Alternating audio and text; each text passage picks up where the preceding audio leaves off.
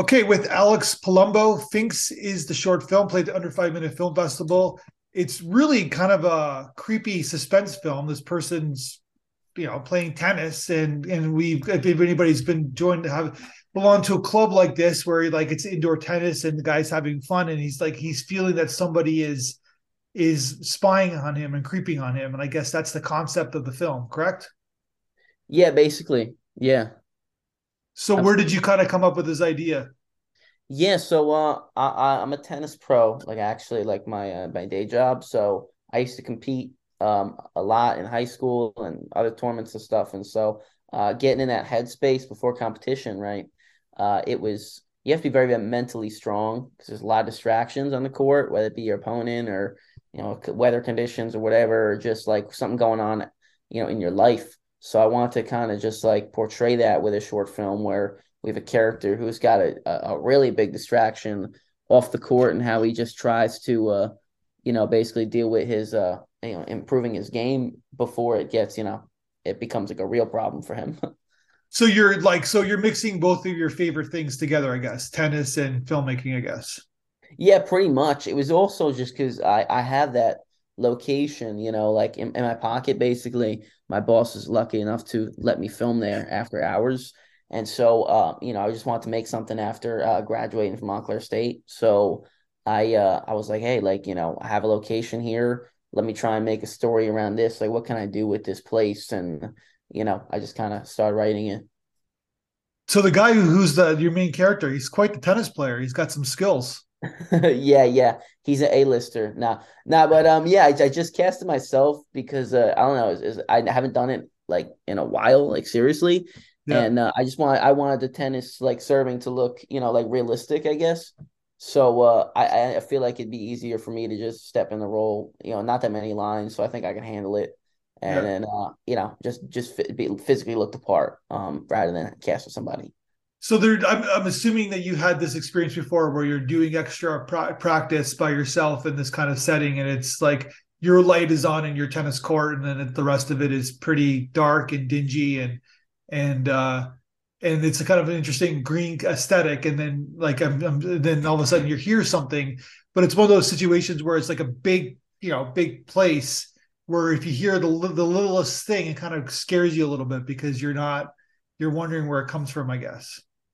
Yeah, no, it's definitely the thing about when my crew is there, and shout out to my crew, Zach, Jack, Adam, Carly, Cole, Doug were on set with me. He's the guy in the costume.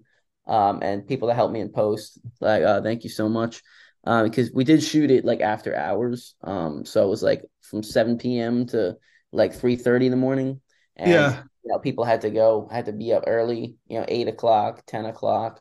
And so they didn't complain. They didn't rush me out of there. So shout out to them for being awesome.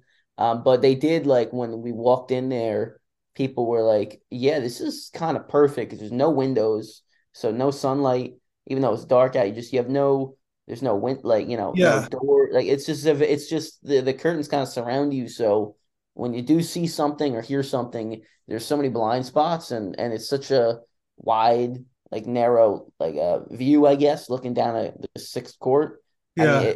it's eerie within itself, and you got all those curtains surrounding it. So there's just so many obstructions to view. So my DP and I were like really playing with that, like looking at something from afar. You have so many things in front of you, kind of helped conceal what the monster looked like a bit.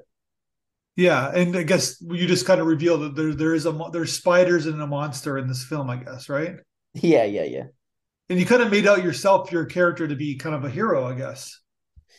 You know what? Like, yes, I guess, but yeah, he's just trying to survive.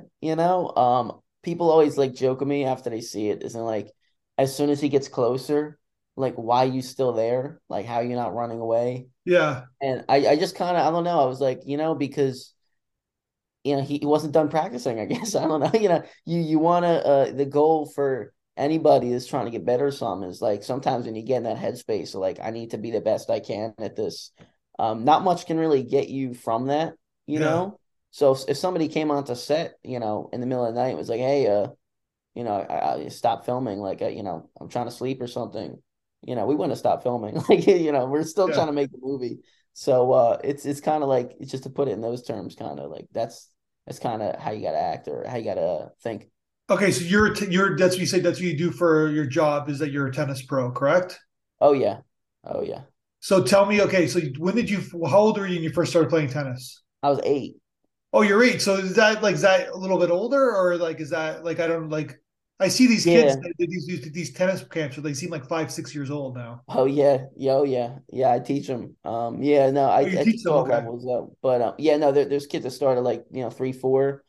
I started when I was 8, and then I'm about to be 23 next month. So, how many years? I don't know, like 12, six. I'm going on 16 years or Yeah. 15 years. Yeah. So you like were you like did you go like to a tennis like high school? Like I know there's all these kind of like athletic camps and athletic schools and stuff like that. Yeah, I went to a high school. We were ended up being like the first like state sectional champs in my high school. Like they had never, the boys tennis team has never done that until us. So I don't know, just kind of I ended up being like, hey, like this could be like a cool avenue, just to work in. And then I never really was looking for it. And then my boss ended up calling me like out of nowhere 2 years after I graduated, asked me if I wanted to work. And then I just been doing film stuff along with going to school for it. When I went to Montclair State to film, I got my film degree this year or Yeah. last year in June. So that was fun. And yeah, no, it's been a part of my life for a while. Like, I still follow it, on the tour and stuff. So The tennis like the PGA tour or not the PGA, the tennis tour. yeah, the ATP tour, yeah. Yeah. So did you think that like when did you realize that you were good like at tennis? Like when did you like how old were you? Honestly, like I never really thought I was that good, even when I was a junior and senior, and we were doing really well. Because I think any athlete, or especially like any athlete where it's just you on the court, can kind of understand that you're always, there's no clock in this sport, so you be winning for 2 hours and then losing for the last hour, and be losing lose the match.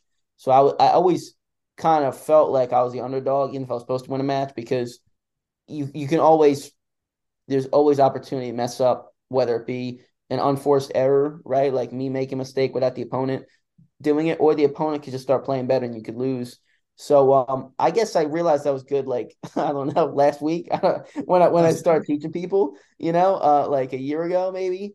But I never really looked at myself as like, yeah, you can do this. And then people would, oh yeah, you're like pretty good. Like, oh, maybe you could beat this guy, or maybe you could beat this guy. I'm like, oh, Yeah. I'm just happy to be out here. Like, Your parents didn't like put pressure. I know there's a lot of like I read Agassi, Andre Agassi's book, which is fantastic book, sports book. But he like his dad would have him outside for like 4 or 5 hours a day yeah, practicing that's actually tennis. my favorite book, like Oh, ever. you read the book too, right? Yeah, Open by yeah, Agassi. Holy cow. Yeah, no, he like tennis aside, just reading that book, right? He had so many opportunities to give up on the dream, right? I yeah, mean, not just like the burnout from him being a young kid and then being a high school player, even when he became successful, right? When he literally says in the book, when he became the world number one, like in the world, like, are yeah. you the number one player in the world? He's what you've been waiting for your whole life, right? Working hard for. He literally, like, in that moment, felt like this is it. Like, I'm just like one, like nothing. Like, you still got to play. You're still gonna lose matches. You're still gonna win matches. So he just his mindset was very, actually, like, to make it full circle. It's pretty similar to what I was trying to portray in in the film Sphinx, because he he was, the character that I'm playing is just so into tennis. He really can't address other things going on in his life, like his dad calling him, somebody staring at him across the court. As in Yeah. Agassi was trying to do so many other things in life and really couldn't, because I mean, you gotta be all over the world playing and stuff. So it's interesting you mention that. Yeah. He was imbalance. There's an imbalance, and in order to be number one, in order to be the best at something, like say Tom Brady or something, there's an imbalance in his daily life, I guess, right? 100%. Yeah, I think there's some kind of formula for success. All those guys that are considered the best, or to be the best in their field, Yeah, have some there's got to be some kind of recipe for success, where it be like this crazy discipline, like, Mamba mentality, discipline, or, just starting at a young age. And there's even some guys that start at a later age that just pick it up and are, elite. So it's interesting. Yeah. Yeah, and it's because it's like there's like it's funny because we're kind of in a you could consider it the golden era of tennis, I guess, right? Where like 100%. Federer, Nadal, and Djokovic, right? So basically, some of the arguably the three greatest tennis players of all time, and they're playing in the same era, right? So, Mhm. and they all have their own journeys, right? They all have their own individual stories of how they became great, I guess. Yeah, no, I mean, it's also just it's kind of crazy because they're defying stereotype, like, as in, Federer was on top pretty much until like his last year. Nadal, I mean, won I think two Grand Slams last year and broke the record at the age of like 36. And Yeah, Joe just won his 22nd, which is tying him at the age of 35. So it's like, people have been talking about the next generation of players for 5 years, 6 years now, and we're still waiting for them to break through, really, with the exception of a few. But it's interesting you mentioned that as well. yeah, no, it's so you like you still follow tennis, you still love like. Did you ever think you're like there's certain people you play with, they're like they're going to be professionals, right? Like it's like it's sports is interesting because it's like I played football, right? Where it's like Mm. I knew that I was good, but I knew other people were better and they could be professionals, right? Where it's like I know that my skill set wasn't even if I practiced 10 hours a day, I could never get to their level. They just had an extra step that I didn't have, I guess. Yeah, no, you definitely have to humble yourself, or you're going to be humbled practically Yeah. in sport or whatever. But I just realized, okay, like, listen, I'm barely 5'6". You know what I'm saying? I probably weighed 120 in high school, and I'm playing kids that are 6'4", cracking the ball at me. I really don't know how I even made it like Wingspan, competitive. right? What was that? Wingspan. Like if you're trying to hit the ball over their head, like Oh, see yeah, they come up on the net with you. You try to hit over them, then lanky, they're 6'5", they're gonna smash you, right? the lanky, tall kids, big serve. That was always like a big problem for me, but I found a way to win sometimes. Other times I was just lucky if it was a close fight. But I just you got to look at yourself as like, listen, it doesn't really matter. Like, you're not going to blame your dimensions. Like, you just got to keep doing what you're trying to do, whether it be film or tennis or anything really. Yeah. Um, yeah. So as a filmmaker, what are you hoping to do? You got your website, Five Dice Productions, correct? Yes, sir. Yeah, 5 Days Productions. Check it out if you're listening. It's pretty No, cool. Yeah, thanks for the plug. Yeah, but yeah, but go ahead. You're just making short films right now, kind of figuring out your directorial kind of grammar, I guess. yeah, I work for a studio, and it's a film, like, it's a film photography. We have all types of shoots come in, big, small, independent, union. So I've been making connections and working there and just kind of learning still, like, because you don't stop learning after college. You still just got to be on that in that environment all the time. So I'm trying to be a writer director, and obviously, and trying to go that route, trying to have it get producers or get hired by a production company, or if it doesn't come around, self-produce something, get it seen. That's why I've been really submitting to more festivals now, because I realize you need two budgets for a movie, and that's to make the movie and then Yeah. to get the movie seen. So I'm starting to realize that that's a legitimate thing I need. And, like, for example, for this project, people have been telling me left and right, like, especially in this festival, when you get a feedback video, it's like, oh, we want to see more with this story. We want to see more. Like, I want to know what happened next, right? So I decided to write a feature script of this. It's about 87 pages, and I'm showing it to, a few of my friends, and my dad read it and give me notes and stuff. So hopefully we can make that, make this story a feature one day, in the near future. Hopefully not too soon, so I can get a little better as a director, but hopefully, not too long as well, because I think there's a lot more to the story. And I think, just, answers. People have a lot of questions once the short film's over. Why did this happen? Who Yeah. is this person watching him? Why is this character like this? And why not tell it in a longer script? Yeah. So you've made like it seems like you've made a lot of short films since in your like teenage years and university, and So it seems like you're constantly working, you're constantly making films. Yeah, you know what it is, man. I really nobody has to really tell me to write and direct something, right? So when I was in college, the professors would give you an assignment. Okay, you have to make a documentary. You got to make this short film. You got to make that. You got to film this. And I would be doing that 100%, handing in early, everything. But I was also doing stuff, during winter break, right? During the summer, during even the regular semester, making other stuff because you got to really kind of do, double what it takes just to see any kind of improvement or at least try to improve. And so I'm always making stuff and I'm even editing a documentary now. Um, so hopefully we get that scene in a little bit. And then I'm working already on pre-production on another short film, a narrative. So hopefully they both get seen and they come out well and stuff.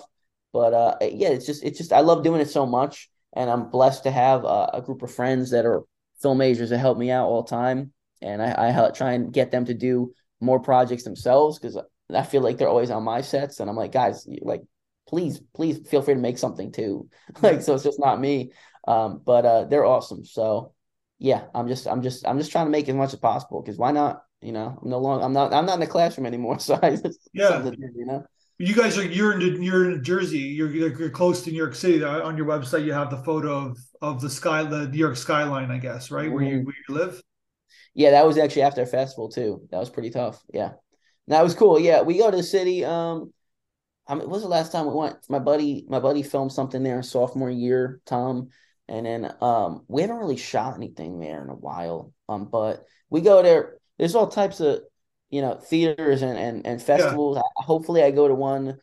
Fingers crossed. I submitted my thesis to a festival in Brooklyn like yesterday. I'm gonna find out in like 2 days if it got accepted. So Yeah. that'd be cool if I go to that one. No, it's interesting that you always like literally you're in the shadow of New York City, right? Like the skyline is your backyard in a sense. It's an interesting like the biggest city in the world, and you're growing up and you're constantly seeing it, I guess. Yeah, I don't live like necessarily right by there. No, I yeah, Uh, I'm talking metaphorically, right? So yeah. yeah, literally, it's and people are asking me left and right, like, "Oh, are you moving to LA? Are you moving to Yeah. California?" And I'm like, if you really look around, like movies, film, TV are coming to us. They're coming to Jersey. They're coming to New York. Studios being made.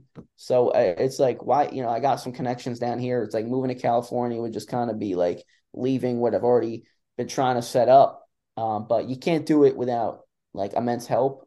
So I have help from a lot of people you can't even name. No filmmaker really does it by themselves. Yeah. And they do it with other filmmakers too. So it's good to be able to have a team and have like kind of a home base. But yeah, no, I'm not opposed to working in the city or hopefully seeing any opportunities over there wherever it may be. So our festival under 5 minutes. So what did you think about the feedback video? The audience reacting to your film? Dude, I loved it, and I just think more festivals should do stuff like that because, obviously you can't make every festival, you can't go to every festival. This one showed in like Tokyo, Rome, Japan, Munich, like all types of stuff like that. So, you obviously I can't see the audience actually react to the movie. So it's Yeah. nice that you guys were able to provide, feedback and actual reactions from people because that's the most valuable thing. Is like, after the movie's over, I'm the type of person that asks everybody, "What'd you think? What'd you like with this part?" And so it was actually really nice to hear people's thoughts and get their reactions and certain moments that stuck with them. And you learn a lot from that, 100%. Gotcha. Well, I can't wait to see your next films. You should like it seems like you're always going, you're always doing, and you're teaching kids how to play tennis and setting up the next generation, I guess, right? Yeah, I'm trying. Yeah, no, that's I have I'll be teaching them later today, but yeah, it's funny. Some of my clients and stuff, they once they find out I'm a filmmaker, like they'll just be like, "Oh, I know this guy, he's a director." And then I end up like actually like they actually be pretty like accomplished. I'm like, "Oh my God, like please like send them like a link or to this or something." Yeah. And then I kind of like get a little not embarrassed, but I gotta be like, all right, reel it in, like chill, like the time will come. But yeah, no, and then yeah, just my next films is called Vision. It's a documentary. about. I was at another film festival in Jersey City, and a lady came up to me. My previous documentary was showing. She came up to me. She said, "Hey, did you make the documentary tonight?" I go, "Yeah." And she goes, "Well, I have an amazing story. If you want to film me, you won't regret it." And I was like, "Okay, I'll take you up on that offer. Let's like discuss this." And then I ended up calling her. Her story's amazing, and we'll probably get that scene hopefully in March. So just be on the lookout for that. All right, so congratulations, and why don't we talk again when we showcase your next film? Please, yeah, that'd be awesome. Thank you so much. 1, 2, 3, 4, 5, 6, 7, 8, Schlemiel, Schlemazel.